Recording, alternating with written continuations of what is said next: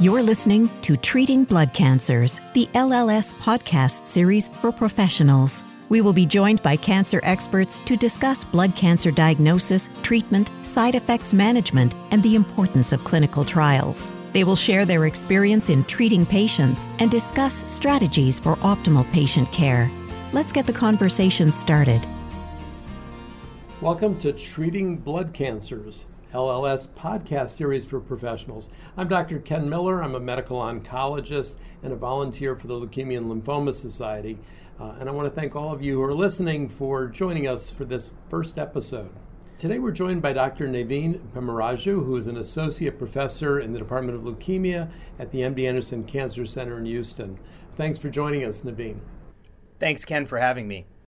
So I want to talk today with you in detail about BPDCN, but before we even get to that, I just want to ask you, this is a very rare disease.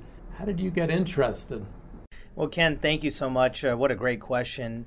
As with any rare diseases, I've found that there's often a story of passion behind them, and that's certainly the case for me. For me, there was a young patient that I was taking care of, an 18-year-old high school student who was a football player, academic scholar, and was unfortunately found to have a chest mass and ultimately found to have blastic plasmacytoid dendritic cell neoplasm, or BPDCN. This was right around the time I was finishing my fellowship, about to start faculty, and patients, including this young patient, eventually succumbed to this rare aggressive disease. And with no available therapies, no approved therapies, I thought to myself, this is something I want to dedicate my life to, figure out how to make outcomes better for patients with BPDCN. Thank you for sharing it, because I was thinking to myself, again, there has to be a reason, and it's going to be interesting to sort of trace the progress that you've made and your field has made in treating this. So let's start right out. What is blastic plasmacytoid dendritic cell neoplasm? Well, Ken, what an unwieldy name for this disease. Basically, the story on the name is that 30 years ago, pathologists and doctors didn't know what to call it. So this is a disease that combines elements of leukemia, blood cancers, lymphoma, and skin or dermatological conditions all in one. The name's changed a half a dozen times. It used to be called NK cell, blastic cell lymphoma, etc.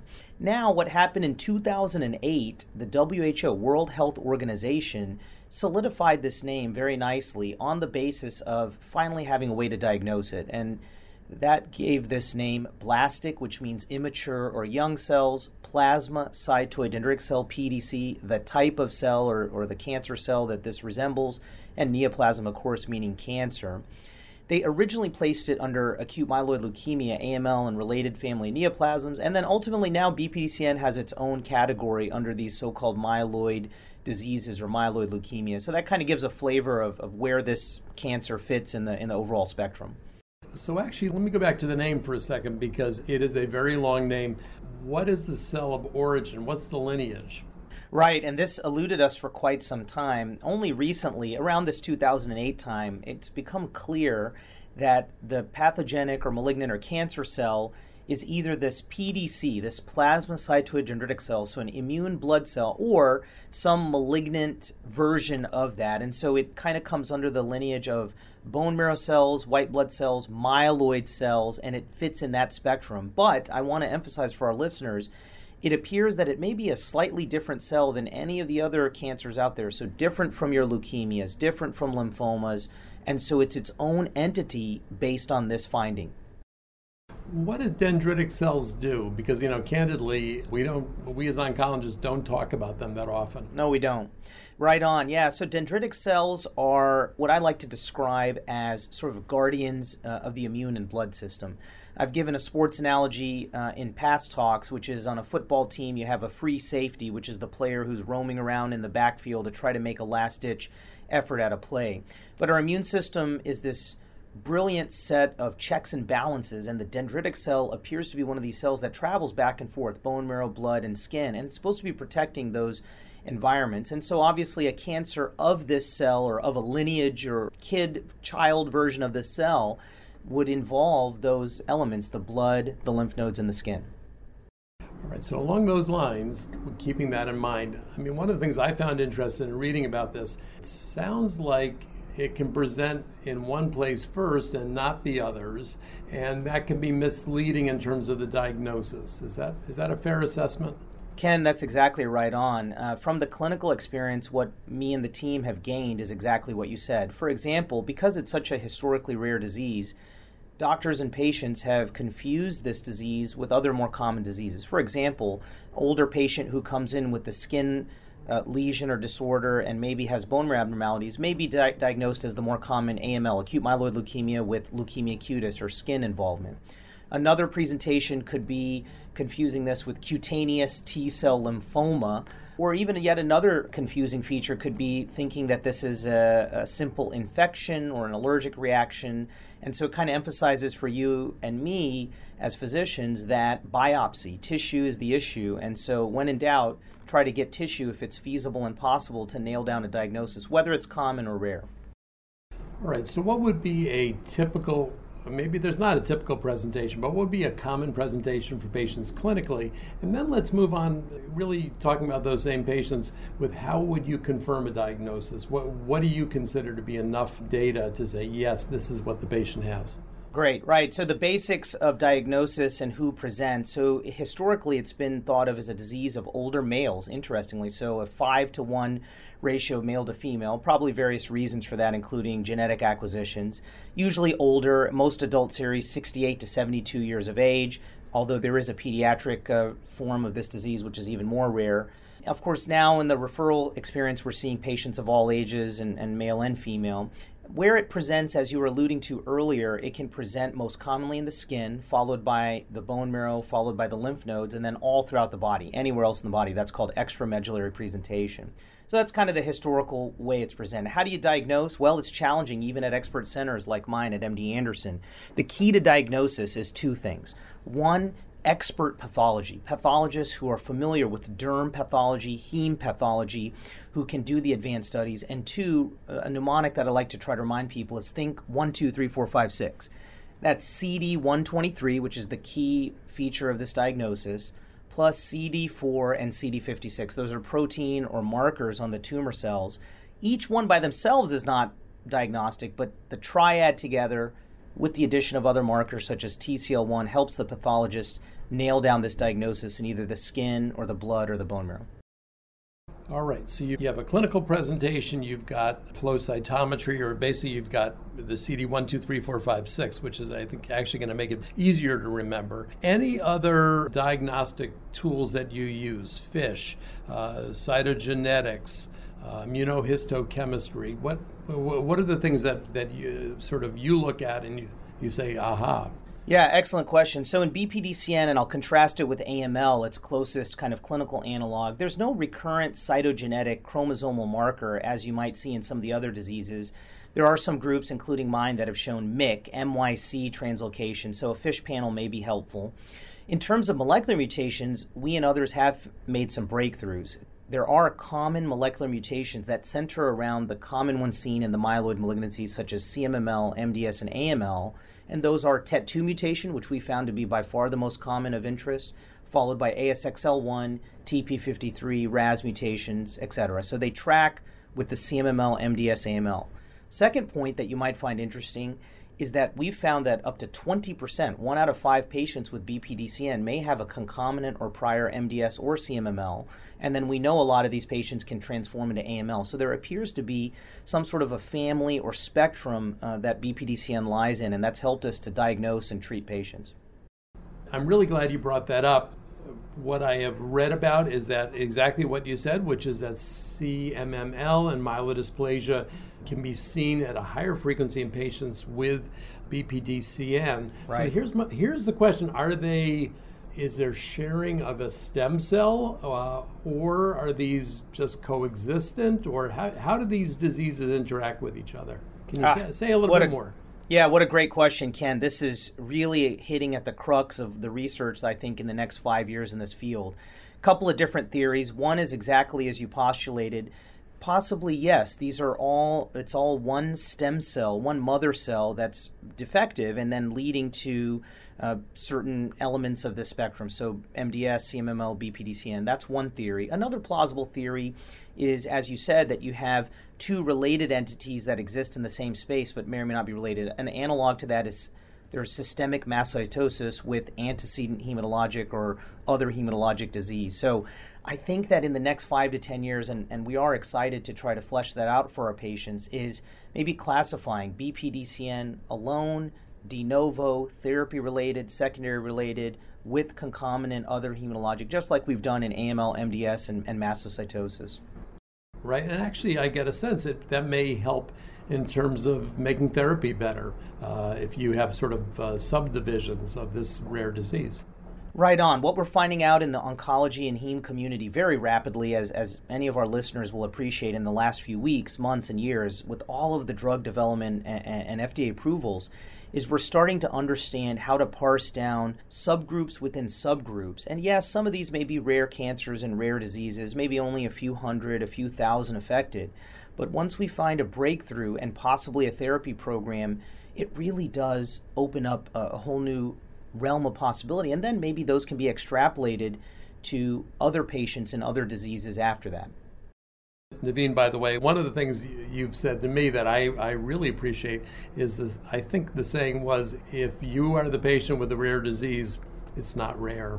That's right, Ken. What we found is that people, when they look up on Google or the internet or talk to their doctor and the doctor has not even heard of the disease or can't pronounce it, as in BPDCN, it's very disheartening for the patient and their loved one. And I'm here to say, not just me, but all over the world, there are researchers who are dedicating themselves to diseases that may only affect a few dozen or a few hundred people.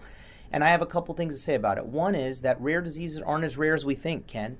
When you have a drug development program and you have a approved therapy or two, all of a sudden you see more patients diagnosed. It's not because the incidence is increasing, it's because the awareness is there. Two, pathology and technology changes quickly over time. This CD123 testing that we were talking about was not standard 10, 15, 20 years ago, and now it is. And then finally, I think that rare diagnoses may be missed and confused for other more common diagnoses, and so we capture that. So I'm reminded of Kevin Costner in Field of Dreams, which is, if you build it, they will come.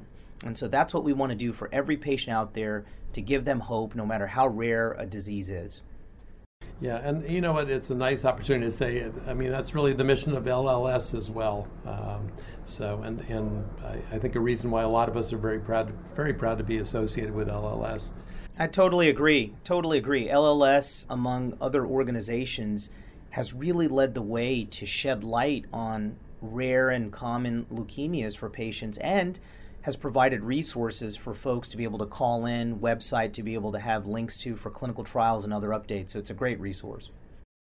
So let me ask about the patient's journey a little bit, because we'll get into treatment in a couple minutes, but we're going to talk about chemotherapy and stem cell transplant and everything else. But what are some of your observations about the challenges that patients face going through treatment for this illness?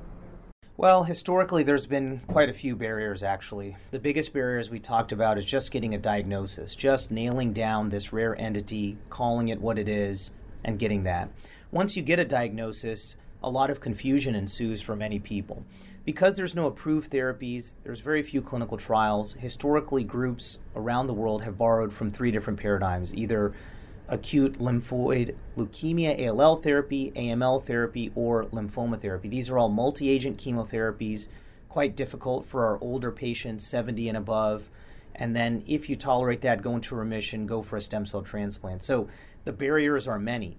In a disease where the majority of patients are in fact older and unfit, 70 and older, not great in terms of their performance status, which means they have other diseases and other comorbidities, that's the real world population. And so intensive chemotherapy and transplant may not even be a possibility for the vast majority of our patients. So that's another barrier. And then finally, traveling to or finding a site that has expertise may not be the easiest thing, particularly for patients who live further away from major academic centers.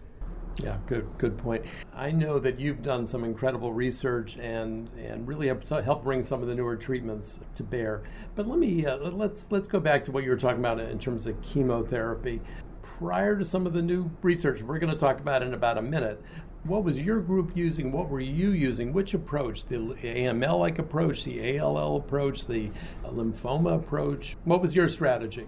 Yeah, so, this has been a tough thing in the field. The majority of us around the world, Europe and here in particular in the U.S., has been an ALL, acute lymphoblastic leukemia type approach. So that is intensive chemotherapy, multi-agent in the hospital chemotherapy, multiple cycles, up to 8 cycles, with some kind of central nervous system directed therapy, whether that's lumbar punctures as we do or radiation, and then going to a stem cell transplant in the first remission. Other groups sometimes do use an AML style approach, again, similar induction chemotherapy in the hospital. And then some groups in the older, unfit patient will use lymphoma-based therapy, although that is not as intensive as these other two. So suboptimal, imperfect ways of treating an aggressive disease, borrowing from the other acute leukemias that it resembles. Is stem cell transplant curative? It can be. It can be. Our colleagues in Europe, Japan, and here in the United States have shown that. So what oncologists refer to as a tail on the curve, if some of our listeners have heard that, that refers to a Kaplan-Meier curve, which estimates survival life expectancy. And if you look at several of our BPDCN studies worldwide, you will see that. And what that means in plain English is this. If you can get some intensive regimen, tolerate it, go into remission, and go for a stem cell transplant, there is a minority, a good group of those patients who can live past, say, 3 years, 5 years, which is where most of the follow-up is, suggesting that, yes, indeed, stem cell transplant can, in fact, be curative for a small subgroup of our patients. All right. Some of the things I want to talk about that I think are incredibly exciting, you and your group have worked on, among others as well. What has been the big breakthrough or the big breakthroughs that you want everyone here to hear about?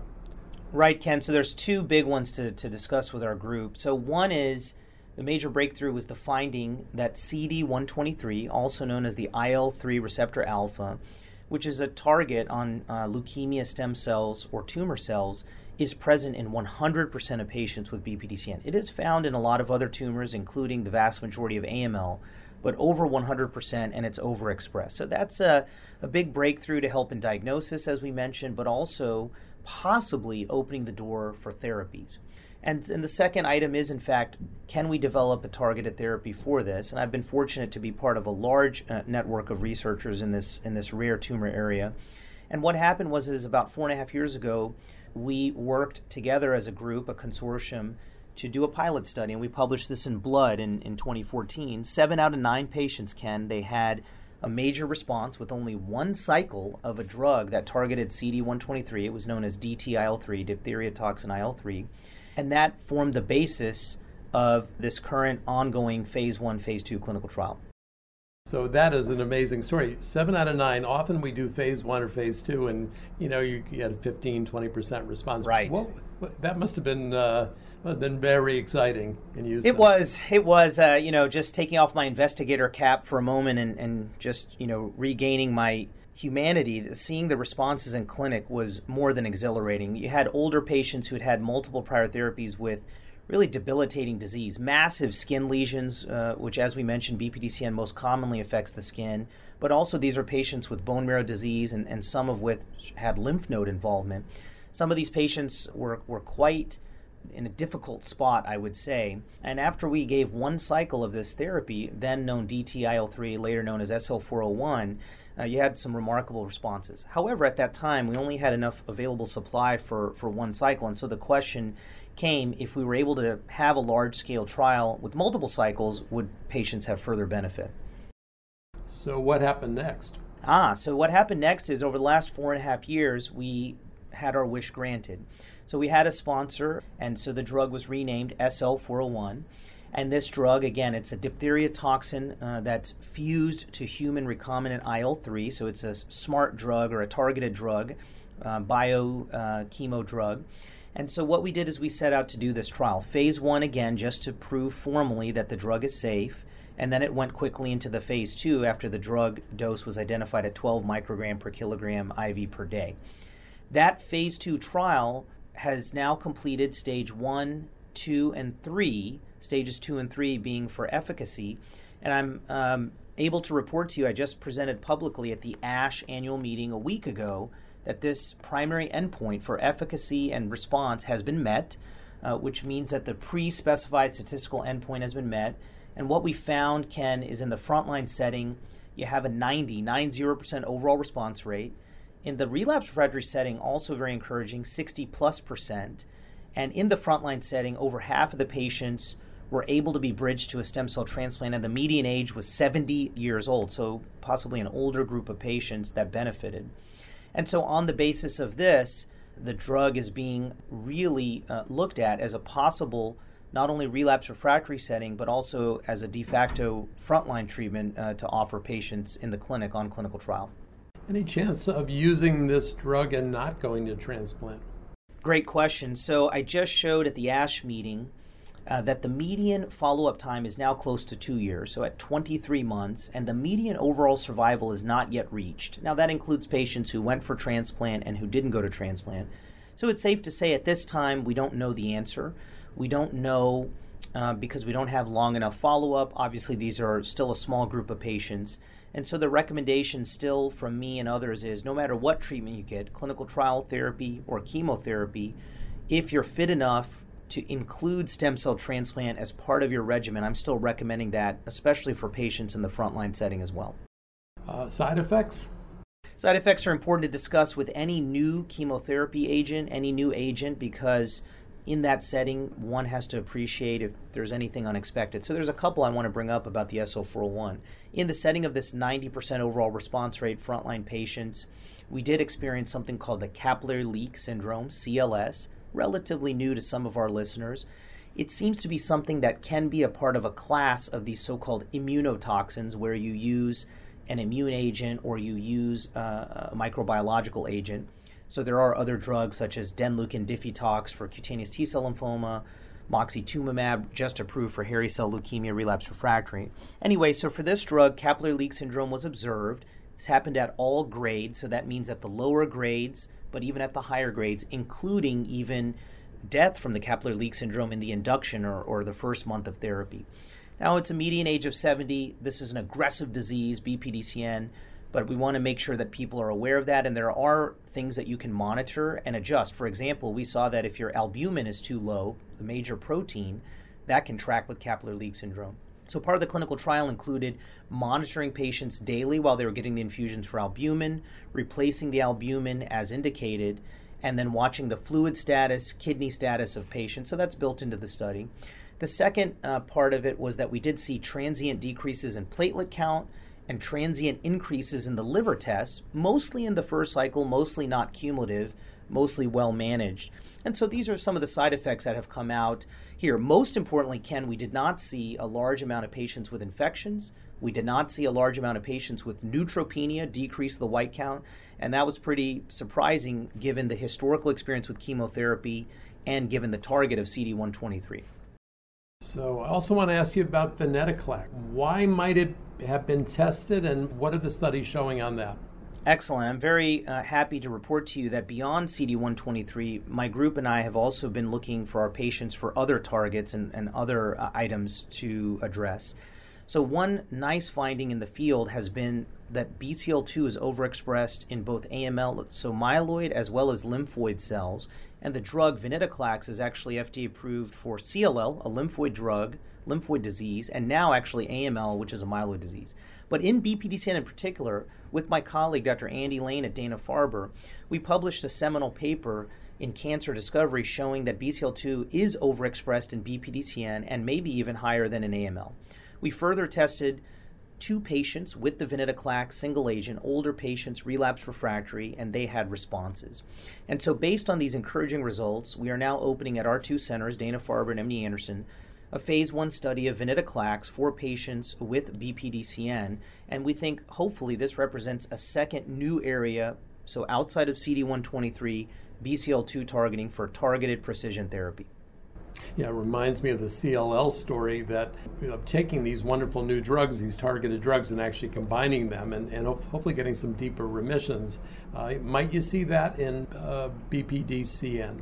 What a brilliant question, Ken. You're already 5 to 10 years ahead of the field. Exactly right. So I really appreciate your insights because, yes, that's exactly where we're headed. So now that we have single agent experience with the CD123 agent SL401, there will be other 123 agents in the next few years to test.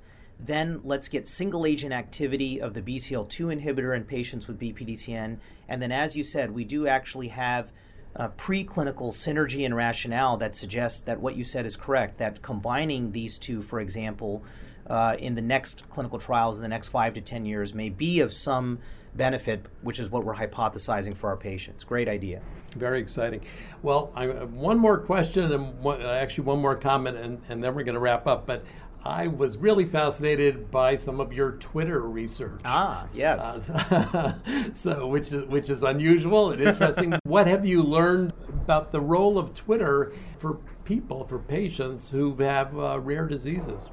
Thanks for asking, Ken. It actually dovetails nicely into my interest. You're right. So the passion and interest here is how do I get the message out to the people who need it most in these rare disease fields? So, for example, like BPDCN. This may not be breaking news to anyone, but basically I found out that the only people reading my articles and review articles are other academics and scholars in the field. So you're already reaching a pretty known entity there.